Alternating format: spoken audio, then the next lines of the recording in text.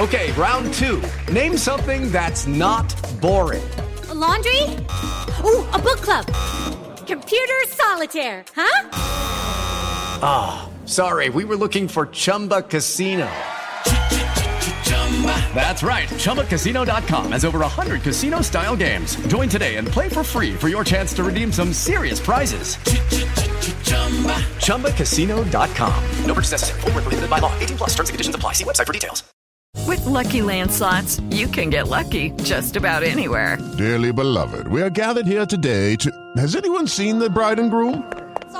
Sorry, we're here. We were getting lucky in the limo and we lost track of time. No, Lucky Land Casino, with cash prizes that add up quicker than a guest registry. In that case, I pronounce you lucky. Play for free at LuckyLandSlots.com. Daily bonuses are waiting. No purchase necessary. Void where prohibited by law. 18 plus. Terms and conditions apply. See website for details. Welcome back to TV's Top 5, the Hollywood Reporter's TV podcast. I'm Leslie Goldberg, West Coast TV editor, and I'm joined by my friend and co-host, THR's chief TV critic, Mr. Daniel Feinberg. Dan, how you holding up? I believe none of us are holding up all that spectacularly well. No, there's too many emotions all happening all at the same time. And there was an earthquake in LA on top of it last night. So. Which I did not feel, so at least I don't have that one little thing. But anyway, there's plenty as is. Yes. Well, this is our 73rd episode of the show, and while we typically feature 3 newsy topics, a timely showrunner interview, and then Dan's Critics Corner, this week there's only one real subject that everyone is talking about. The May 25th killing of George Floyd by Minneapolis police officers has sparked protest around the globe. It has, once again, instigated conversations about the inequitable state of American justice, as well as the flaws, especially among racial lines, of law enforcement institutions. We respect and appreciate TV's capacity to be an escape in difficult times, and hopefully we'll be able to return to that next week. But instead, joining us this week for a conversation about the way television has portrayed police is Warren Leight, the showrunner of NBC's long-running drama Law & Order Special Victims Unit and the creator of the long-gestating spinoff Law & Order Hate Crimes. He's also a Tony winner for the play Sideman, created the FX drama Lights Out, and was a showrunner on HBO's In Treatment. Thank you so much for joining us today, Warren, especially under the fraught nature of the circumstances. It's good to be here. Thanks for having me. So we wanted to talk to you this week, obviously, because there are very few people who have your depth of experience working and running shows in this genre. But I feel like we'd be remiss to not begin by kind of acknowledging what it means that this is a genre that has been primarily driven over the years by white showrunners. Yeah, no, I even today's discussion is here I am. And I think that is part of the problem. Even last year, I made a conscious effort. I came back to SVU. I put together a new staff, and I made a conscious effort to bring in new voices, fresh voices, different voices. And it was a radically different writer's room than we'd seen, even than the ones I'd put together years earlier. There is a tendency, and I think we're all becoming more aware of our responsibilities about that, to hire people to hire, you're putting together a writer's team, and you go out to the usual suspects. The agents push the usual suspects. And there's an experience level you want your writers to have. And because the usual suspects have that experience, and the guys who found the doors closed to them don't have that experience, it works against them. So what you've seen in the past is it's all white male showrunners I'm very glad that I was able to get Julie Martin. We've worked together for a long time. She's an executive producer on the show. That was even a bit of a change for network television at that time. What you're going to see going forward is people having to work harder to diversify their writers' rooms. And that doesn't, the definition of diversifying a writer's room for a number of years has been one person of color. Usually there's a program, different networks have a program where they will even help pay a staff writer slot for a diversity hire. And that has become, and I had high hopes for that. I've tried it a number of times. That has become, that's not a great setup. it has sometimes it's bred resentment in the writer's room, because that person sometimes will get hired with much less experience, and you need someone to mentor somebody who's never written a crime procedural before, and nobody wants to do. And I've seen it go bad. And I think that you have to reach out more, and you have to have. Last year we had 30% people of color on the staff, and I felt that made a significant difference in terms of how we discuss story. People brought up things. Sometimes you could look at the glances like, oh, do we really have to worry about that now? And the answer is, yeah. There's no way you can look at it. It's not just the Wolf universe. I'm sure if you look at all the CBS procedurals, if you look at all these shows, it's been white male showrunners hiring their experienced friends. And I think we've tried really hard in the last year to show how class and race affect the outcomes of justice in society. But I'm beginning to suspect really hard wasn't enough. And we're in this has to be a moment where people make themselves uncomfortable, and people in power make themselves uncomfortable. Well, what did you do to change the hiring process? What were the tangible steps you took in order to make those changes? Well, I had a staff, I guess, of 10 people last year. I had 5 people who had never written an episode of network television before in their lives. So I brought in 2 of them were journalists. Actually, 3 of those staffers last year were journalists. And what that gives you is people who have been out. I brought in Dennis Hamill, for example, who's been a columnist in New York City for 50 years. He's not a person of color, but he has covered every major story in New York and across the country for going back to the Harvey Milk murders. Literally, that was one of his early stories. So he knows the smell of every housing project stairwell in New York City. He knows religious leaders. He has access to communities that, say, a Hollywood scriptwriter will not have. So I brought in Dennis. I brought in another journalist. I brought in a former journalist who is Asian American. And that was a voice we had not had in the squad room. And that led to an episode that took place in Chinatown with we spotted in a detective for that episode who was also Asian American. I brought in a Latinx playwright, Monet Hurst Mendoza. I'd read a really interesting play of hers, and she's not been produced enough.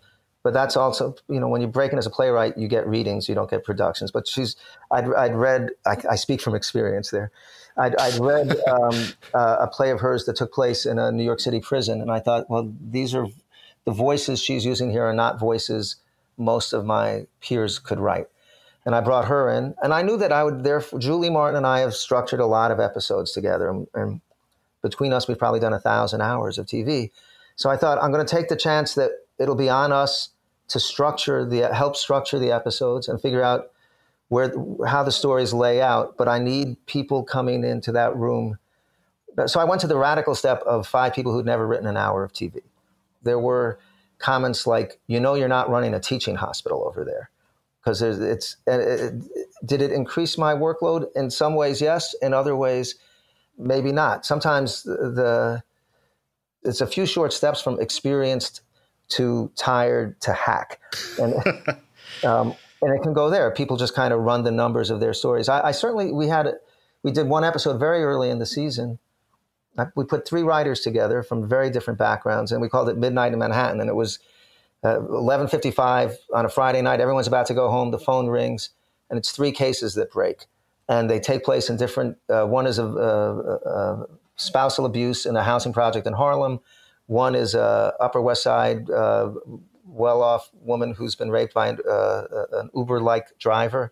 And the third one was a trans woman assaulted down in Chelsea. And it was 3 different worlds. And how does justice play out for the 3 victims and the different perps in those worlds? And I thought, okay, this is where we need to be going to more. And there is an uneven distribution of justice in our society. And the show last year reflected that very.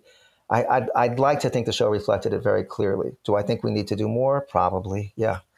Do you guys employ any former police as consultants? And, looking at, how you guys, obviously the writer's room is already back at work for the upcoming season, which whenever that can go into production, that remains a mystery. But in light of the protests, are you going to be hiring any different consultants or adding anyone to that room? Well, one of the other things I do when I open the room up, especially since I had 5 new writers and all, I have 3 speakers a week come in to talk to us from 2 to 6 hours a day about being a defense attorney, being an advocate for victims of, advocate for bail reform.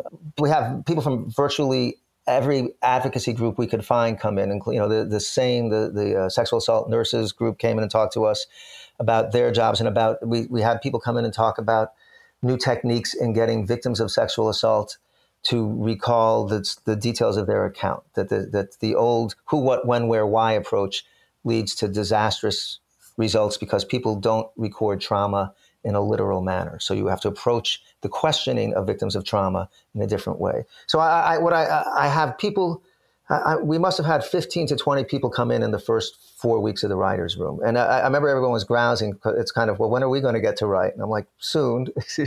but it's a baptism. I will not replace my current, our legal advisor is a major advocate for the rights of prisoners in America and is trying to redesign a judicial approach to deciding who gets bail and who doesn't based on factors other than the current factors of color and wealth. So I have good advisors, but I augment throughout the year, depending on the episode, I augment. And I suspect we'll have even more varied voices coming into the squad room this year. Plans to have anyone from Black Lives Matter come in? We just were talking to someone today. We're scheduling a meeting for next week for Color of Change is coming in. And we had a Islamic spokesman last year. We had an advocate for, we had the LGBTQ advocates. A lot of our storytelling is from the point of view also of the victims. It's told through the point of view of our detectives, but their job is to walk with the victims of the crimes. We have not spent as much time thinking about those accused of crime. We tend to, our sympathies have generally been with victims as opposed to wondering if those, although we had a very good episode that Dennis Hamill wrote last season based on a guy who'd been incarcerated, unfortunately based on several true stories, of a guy who'd been incarcerated for 20 years for the rape and murder of his sister and mother, a crime he hadn't committed, but he was afraid. The truth was, his alibi that night was he was a gay teenager in Washington Heights, and he was not, or in Brooklyn rather, and he was not. He could not say where he was because he didn't want anyone to know he was gay.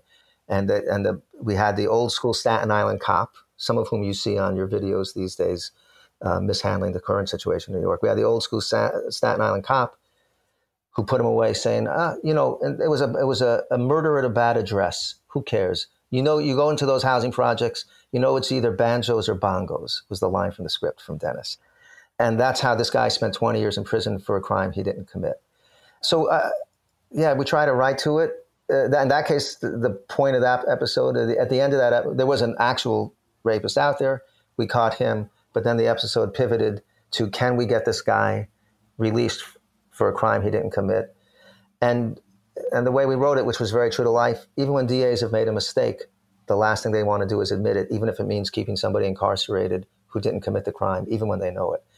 And that's part of the criminal justice system. So I think we keep looking for those stories. I can't make every episode about a bad cop because, first of all, our cops by design are not, I think we're trying to depict how justice should be handled for victims and for perps. And Olivia makes mistakes, Benson makes mistakes, but she's empathic, which is, I think, what separates the cops on our television show from a lot of what we're seeing these days on your live streams. Well, does this moment that we're in right now and this conversation that we're having, in the streets of every city in the country, and at this point, just about every city in the world, yeah. Exactly. Does it feel to you like it's a different or more permanent kind of come to Jesus moment for this genre that you're working in? Like at a certain point, do you feel like people are simply going to say, this is something where we need an overhaul of the entire genre, not just individual changes? I hope to God it's an inflection point. Look, I'm lucky. I shoot my show. My writer's room is in New York. It's 3,000 miles away from where most of the writers. That's a huge difference too. Everybody in my writer's room comes by subway. So we see the city. We worry about the pandemic earlier than other people. But you interact a lot more. I don't know. Change will start taking place on shows individually. There'll be lip service paid, probably across the board. But I wonder how deep it will go. I wonder how to me, the interesting shows are the shows that are really, I think, in trouble are the ones that depict sort of the vigilante cops. They're going to need to. I've been made uncomfortable by a number of shows that sort of glorify the use of violence in interrogation, or the use of threat, or the you're going to, well, wait till Bubba gets you in prison jokes that they make to the rapists and all that. That stuff's like, it's over for that. And people who can change will. People who can't change will, I think, be on shakier and shakier ground. But I don't think everyone can change. I'm not going to fool myself. I mean, what do you say to people who argue, and there's been a lot of this on social media, in the past few days, but what do you say to people who argue that there are too many cops and cop shows on TV that are overly positive in their portrayal of law enforcement? I mean, do you think law enforcement's been portrayed too positively, and especially in shows like yours? Collectively, the perception is that cops, yes. Clearly, I'm on a show called Law and Order. I never thought I'd be on a show called Law and Order. I try to write stories that are, to me, hour-long dramas about, to me, the closer I can get into a 50s American television drama about class or culture or right and wrong, the better. I try to write morality plays every week that aren't didactic. It's not always successful. So, individually, am I miscontributing to society? I don't know. Collectively, are we? Yeah. So what do you do? Can you go into the network? I have pitched by the way, I think every writer has pitched the Innocence Project series to the networks. I had a DNA. I've pitched several different ways and several different times. I've made that pitch. I bet it has a better chance of going now. Within the Dick Wolf Law and Order universe, it won't be likely that they're going to do a show that reveals that bases itself on cops behaving illegally. That's not part of Dick's brand. I think you have already. Though should it be though, in your opinion? In my opinion, it is not up to me to tell Dick what his brand should be. Do I think it would be an interesting show? Yeah. In fact, we had early on when I got to SVU the first time. This is my second tenure time there. Right. You previously spent 5 years as showrunner on SVU. I had Andre Brower come in as a defense attorney, and he got a young black male rapist off, and we knew the kid was guilty. We saw the kid commit the rape, and he got the kid off, and he basically said, if the cops had done their job, I wouldn't have had to do mine, because they mishandled the case. The cops used inappropriate. The case fell apart, even though the kid was guilty. It was a really interesting episode. It was called True Believers. And he and Olivia at the end, Mariska and Andre, also two good actors to have in a scene, they came to the understanding that they're each true believers. He's fighting for the kids in his world who don't see the same justice that other people do. And she's fighting for the victims. But they had an understanding of each other, and even almost, I think, a hint of attraction to each other. And I remember thinking, this is an interesting place to go. We brought Andre back for a few more cases. And then I don't know, I guess he went on to do Brooklyn Nine-Nine. But I thought that would be an interesting series. I found at that time, I'm not a good salesman anyway, but there was no one interested in, I think, if the real thing's called Innocence Project, we called it Project Innocence. If the real thing's called Project Innocence, we called it Innocence. But it was clearly, we're going to do a case about a storefront lawyer and some acolytes who are trying to get justice done in a system that doesn't want to see them. Couldn't sell that show. And you still should sell it. And Andre would still be good. There's a line here that I find very interesting, because you talked about how in a perfect world, SVU should be viewed as kind of the way that the system should work, that we should believe that this is how, these cases go and these investigations go. But I'm curious if you think that audiences are capable of distinguishing between here's how it should work, but here's how it does work, and if there's a danger in audiences looking at this and going, well, see, it does work. This is proof it works, as opposed to this is a fantasy to some degree. I hear the question. I will say also, violence is violence is violence, whether it's a victim of sexual assault or a victim of police assault, and so I will say my experience has been, because we are a survivor-driven show. A lot of our audience members are survivors or know survivors, and there's a catharsis for them watching the show.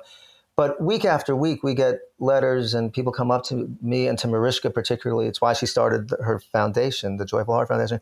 People coming up saying, I wish when I was assaulted, I'd had a cop like Olivia Benson. So then people know. I think people know that this is Olivia, that I think it's, they want to believe that there could be, and there are some, I think you saw that Atlanta police chief recently do some interesting things. You've seen people rise to the occasion when others have collapsed under the pressure or their true natures come out. I think that the audience is sophisticated enough to know this is not the reality of day-to-day life in the world of sexual assault. The way we often do it, and I guess it's a cheat, is we'll catch a case where a Staten Island cop screwed up or a Bronx cop screwed up, and thank God Olivia's there to pick up the pieces. And so we protect, although our guys make mistakes, but not mistakes out of deep flaw in character, they're just in the moment. I think the audience is sophisticated enough to know that, the same way that I think that they know you don't get DNA in a 3-minute commercial break. I think people wish it were more like this. I think I wish it was more like that. But I hear it's because, well, I'll put it this way: people who've had experience with the criminal justice system certainly know. And sort of the follow-up question is, can they then tell the difference between your show and the shows that maybe aren't giving as calculated a consideration as yours? And you don't need to name them, obviously. I worry about. I can't watch a lot of shows. I can't watch because they just. And I know I get things wrong on our show, but I always say to the writer's room, if we're making mistakes, I want to be aware of it. I want to do it on purpose. Like, actually, that guy wouldn't be allowed to be in the court because he's a witness later on in the trial, but I need him in the court to cheat. All right, we screwed up. But we did it for the dramatic reaction, whatever. I don't want to make mistakes I don't know about. I think a lot of other shows shoot from the hip a lot more. There is a kind of TV show that doesn't aim for more than one dimension, that's more black and white. And the mantra on our show, in our writer's room and from Mariska, is go for the gray. There's a lot. Sexual assault's a much more difficult arena to write a police show in, but it is innately gray because of the he said, she said aspects of a lot of our crimes. We've gone away from, we don't have nearly as many bad predators on the loose. We have a lot of cases that are about, she perceived it one way, he perceived it another way. What happened? What is and we keep trying to go for the gray. And I think other shows could work harder to find out about the reality. And you just don't want to have a cartoonish Law and Order show. And I think that Dick has always been had a higher bar than some of the more cartoonist shows where the typical cop's world is paperwork, not chase scenes. I can't do an entire episode about filling out a DD-5, but I'd like to. So it's incumbent upon people to move into this decade.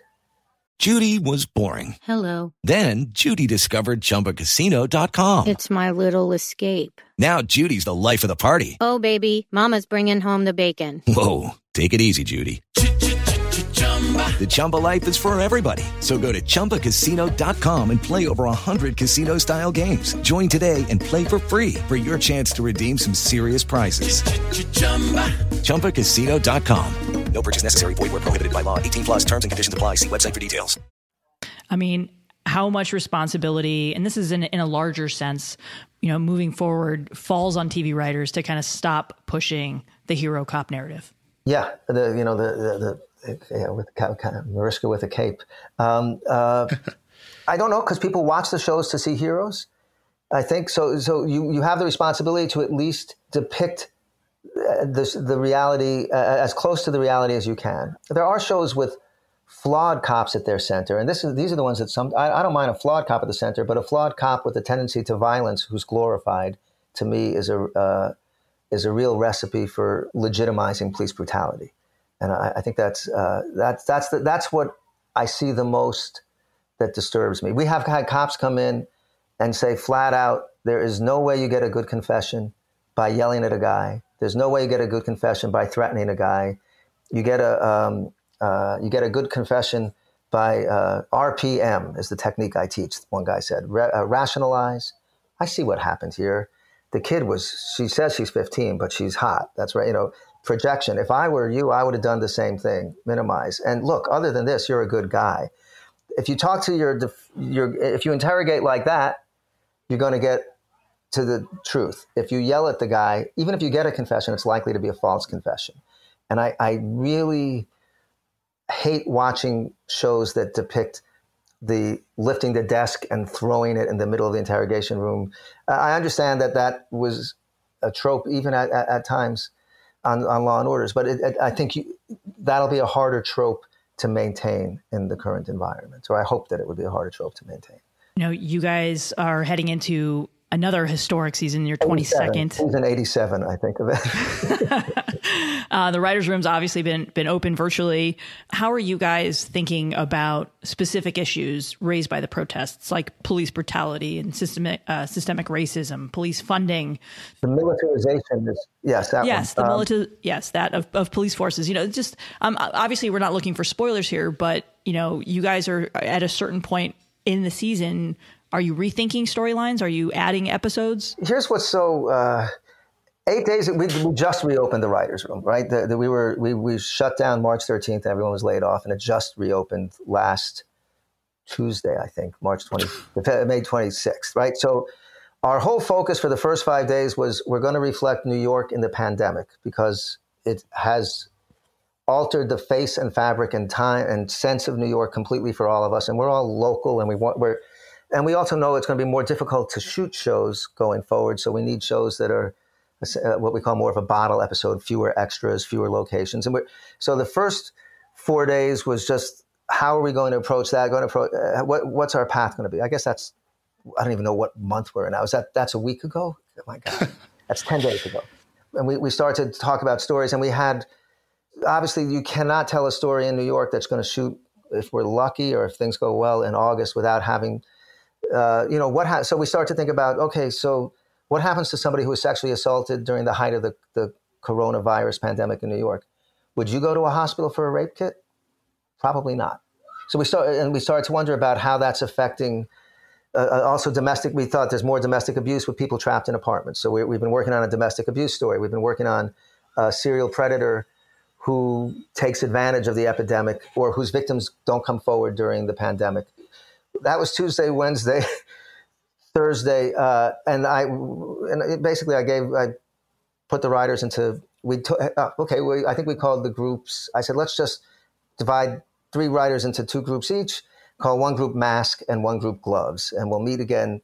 Today we renamed the group Curfew and Midnight. I said Mask and Glove is so May 2020, and so now we're like all of us, we're whiplashing to. Again, what's going on in New York, and how do you reflect, in the midst of a pandemic, an insurrection caused by systemic racism and police brutality? So there's a lot going on, but we're reeling. We had a teaser that we altered today. We altered a teaser today to have somebody who's assumed to be guilty because he's Black and he's in the wrong place. And we added the extra beat that they can arrest him on the spot because he was arrested during demonstrations and he didn't show up for a desk appearance. So there's a warrant out on him. And that was today's edition. God help me, what's next week? I don't know. But look, this show always is of the moment, or we try to be of the moment. And I think there are other shows. I think Blue Bloods sometimes will, people may not want to show respect to an old-time CBS show, but Blue Bloods, I think, tries to capture what's going on in New York, too, and from a different point of view, maybe, but they go there. Different shows are going to have to do that. But, yeah, we have to figure that out. Again, though, our focus is usually through the point of view of the cops and the experience of the victims. And so, but yes, we have to write more toward, and also we have the SVU chief now is a guy named Demore Barnes. He plays Chief Christian Garland. He's African American. Well, he's Canadian, African Canadian, I should say. And we have ICE. So 2 of our 6 main characters are Black, and Jamie Hyder is Middle Eastern American. And we actually brought in another detective last year who's a Yemeni detective. So we have a diverse enough cast, and we'll be looking, I think, to bring in more that way to tell that side of the story as well. Will you specifically, by name, address George Floyd, his killing, and the subsequent protests? Oh, well, we'll see it with the, it has to come up, and it will. It'll come up when we arrest somebody. We've also played that beat even last year. The second the cops on the street arrest someone now, the cameras are out, and we've played that beat a number of times. And what does that capture? We did a subway groper story, but immediately the minute he was arrested, he claimed it was racism. That story ended up being about an immigration officer who shakes women down for sex in exchange for the green card. And it was, the most vulnerable members of society. But yeah, we have, I was talking to a former district attorney yesterday, a former ADA, and she told me grand juries are not going to indict and juries are not going to convict because of what's happening now. Whether or not someone's guilty, she said the only case she ever lost, which I kind of enjoyed, was after the Amadou Diallo story broke. She said, you're not going to, and she said, and the cops have brought this on themselves, and the correction system has brought this on themselves, and the judicial system has brought them on themselves. But who's going to believe, what New York jury is going to believe a cop right now unless there's an over-preponderance of evidence? I thought that's an interesting, so that's one way I can talk about it, the obstacles that it presents to Carisi, our district attorney, because he knows the cop on the stand isn't going to be believed at the moment. And so there are ways we will find our way in to tell the story. And presumably our cops will still be trying to do the right thing, but it's going to be harder for them, and they're going to understand why it's harder for them. Well, when you have a show that's been on as long as SVU, as you jokingly said, 87 seasons, but even the actual number is pretty remarkable, you're dealing with a lot of ideologies and topics that have shifted dramatically. Do you ever look back or think back on how you handled a certain storyline or a certain subject matter and feel regret? Be like, okay, we would clearly not do this 10 years later. Or if I had a do-over, I would do this one over. Things happen in a TV season. You're knocking out 24 of them, 24. And so I have regrets once or twice a year, no matter what. I want to crawl into a hole at certain moments of a scene or something like that. Or did I cast the wrong person? Did I? Yeah. I mean, I haven't in the last 4 days looked back at episodes I've done through that prism. I think I'll be doing that. I think people will be pointing. What I like about our fan base is they're very engaged.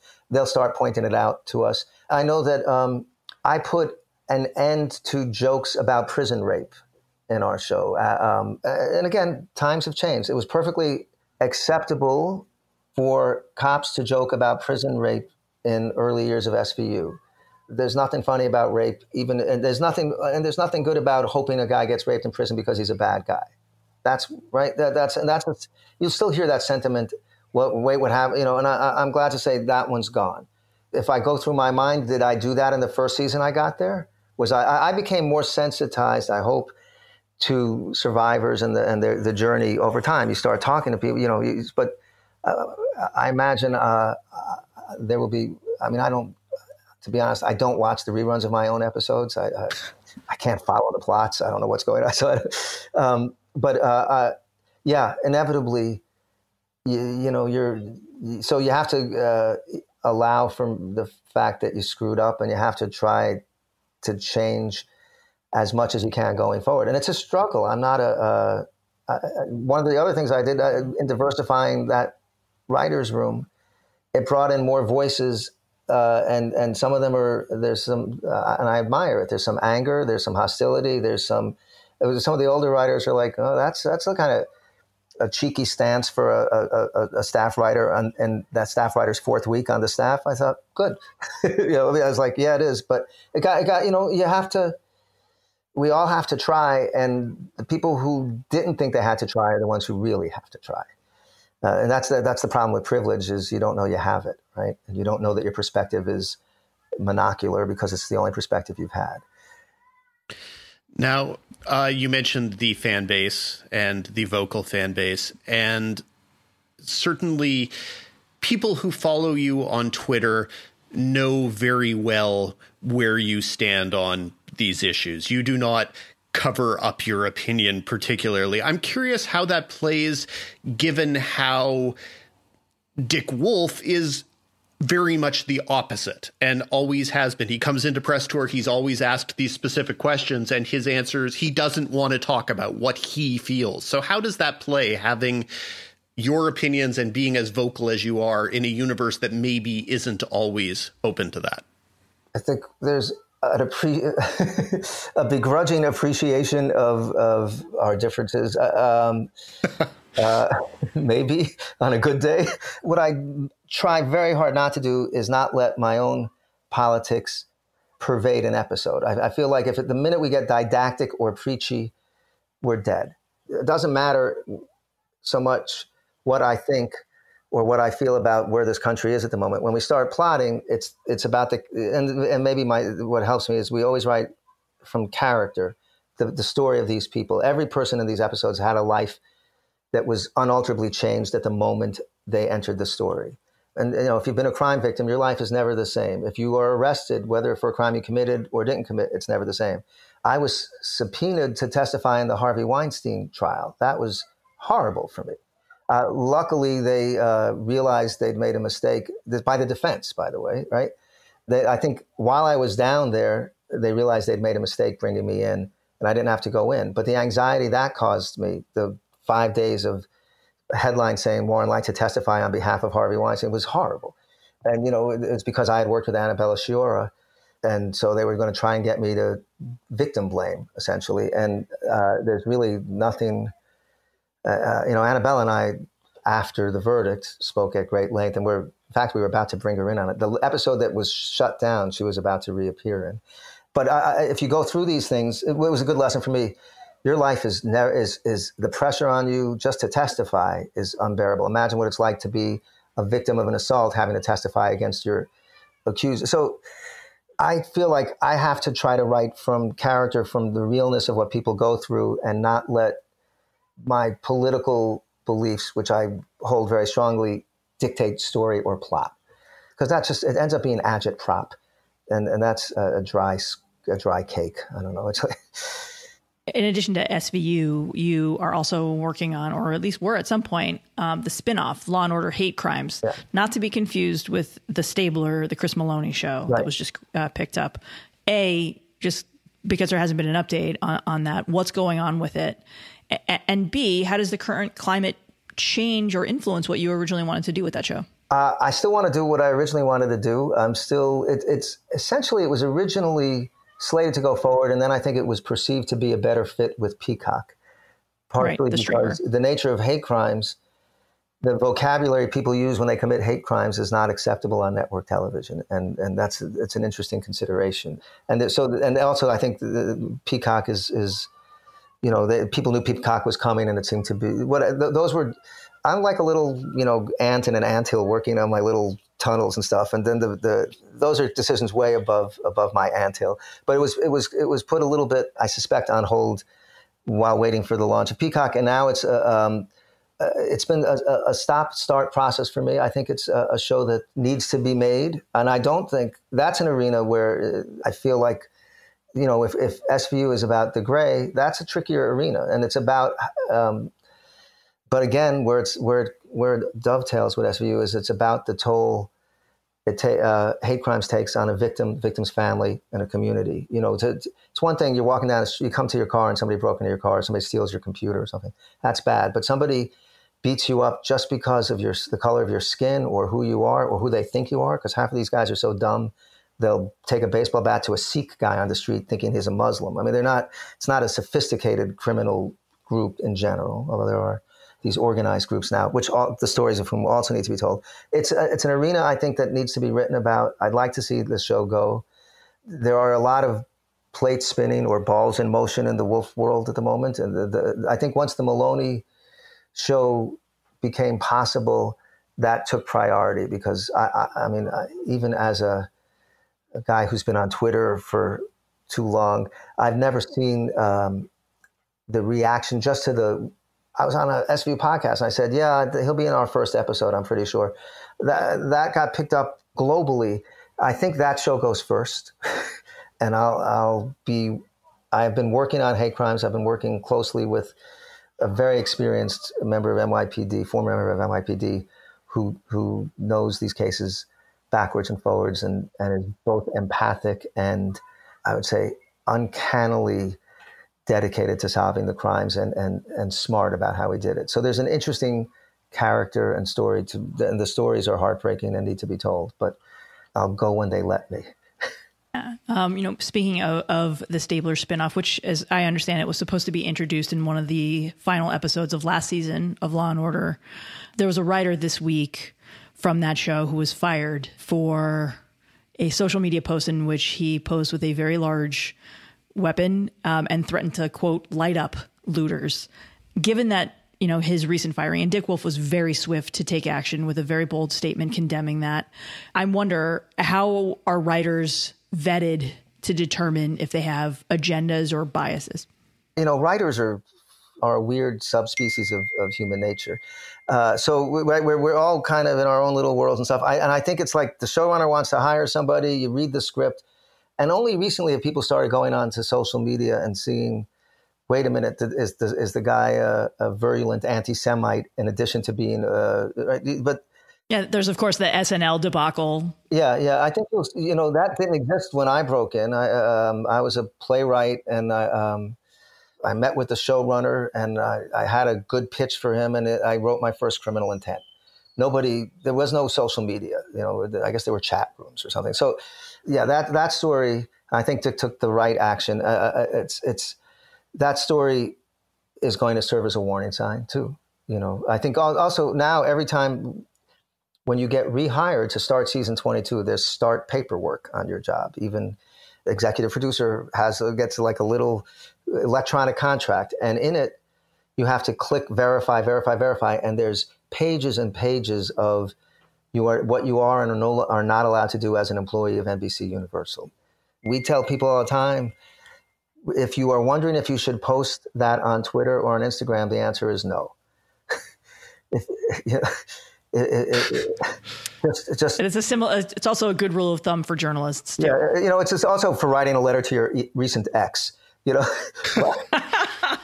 the letter, send it to yourself, read it in the morning. Write the tweet, and I think I've screwed up some tweets. Sometimes to engage on Twitter is to go into a real death spiral.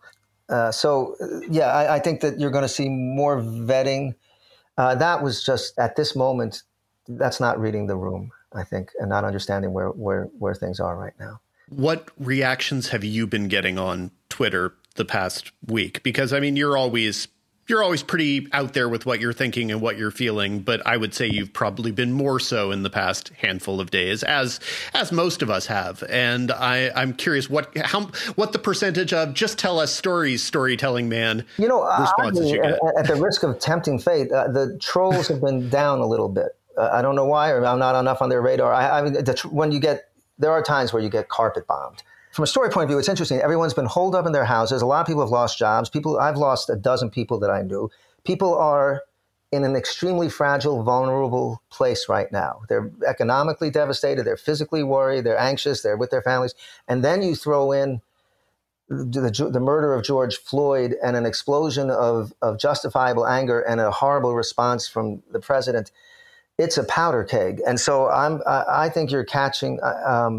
people are off. So some people are, doesn't matter what I say or do, it's not enough. And some people are going to say I bet you're in a $1 million gated community and multi-million-dollar gated community in Hollywood. And I'm like, no, but all right. So the people, if you donate money, it's not enough. There's going to be a sense of, there's a lot of free floating anxiety and a lot of free floating anger, and you're just going to catch it. I'm reminding myself and others not to engage. I saw a couple of people yesterday just get caught up in a downward spiral. Even within the fans are arguing with each other, and trying to like DM me saying, "Did you know so-and-so said this?" And I'm like, it's high school. I can't do this. And we could probably talk to you all day, but just sort of as a last question, I wanted to bring up the donation that you made this week to the NAACP Legal Defense Fund, inspired by Griffin Newman and Stephanie Beatrice. And I'm just curious if you wanted to talk a bit about the principle that you guys were all making with that particular. Okay. Well, I mean, I don't know how that, by the way, I don't know why it's number $11,000. It's a kind of I don't know, because the other guy did it. So it's not the first donation I've made to legal causes in my life, the Marshall Project. I try to, to step in where I can. I had just been, the week before that, of course, was Equity Fights, Broadway Cares Equity Fights AIDS, helping COVID victims. So, and food banks. We live in a society where a lot of needs are not being met by a government that has different priorities. And if I can help, I will, but I'd rather see a seismic shift in the way we go. It's a cliche that we've seen, but it's true. How come every police force in the country has high-level military gear and the nurses at Maimonides Hospital didn't have gowns and masks? How is that? What planet? Why is that? Why is there a $6 billion New York City NYPD budget, and the city hospitals were caught short? So it's all part of the same puzzle here. We're talking about a system of economic inequality and discrimination, and it shows up in the death rates to corona the same way it shows up in the police brutality arrests. We're in a mess, and it's scary given the lack of leadership at the moment, or anti-leadership. Well, Warren, we really appreciate you taking some time out from your busy schedule to talk to us about this, and we really appreciate your candor here. Well, yeah, nice to talk to you, and I appreciate people trying to figure this out, and I appreciate that you're trying to talk about it. So thanks a lot. Thanks, Warren. Law & Order SVU is TV's longest-running primetime live-action drama series. It is sold all over the world. It has also been renewed for 3 additional seasons, taking it through at least 2023. With that's a wrap on this week's show. Thank you for listening to TV's Top 5, the Hollywood Reporters TV podcast. Dan and I will be back next week with what we hope will be a return to our usual format. For more of Dan's weekly recommendations, if you missed the Critics Corner this week, be sure to subscribe to THR's Now See This newsletter. As always, you can subscribe to us on all of your various podcasting platforms. If you like us, rate us. If you really like us, write a little reviewy thing. It helps spread the word of mouth. You can always come say hi to us on Twitter. We like to hear from you. If you have questions, maybe next week will be a mailbag week. I mean, honestly, it's hard to predict any of this stuff, but you can email us at tvstop5@thr.com. That's TV's Top 5, the number 5 at thr.com. Until next week, Leslie. Until next week, Dan.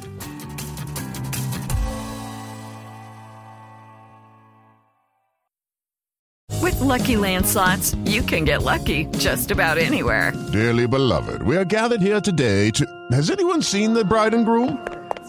Sorry, we're here. We were getting lucky in the limo and we lost track of time. No, Lucky Land Casino, with cash prizes that add up quicker than a guest registry. In that case, I pronounce you lucky.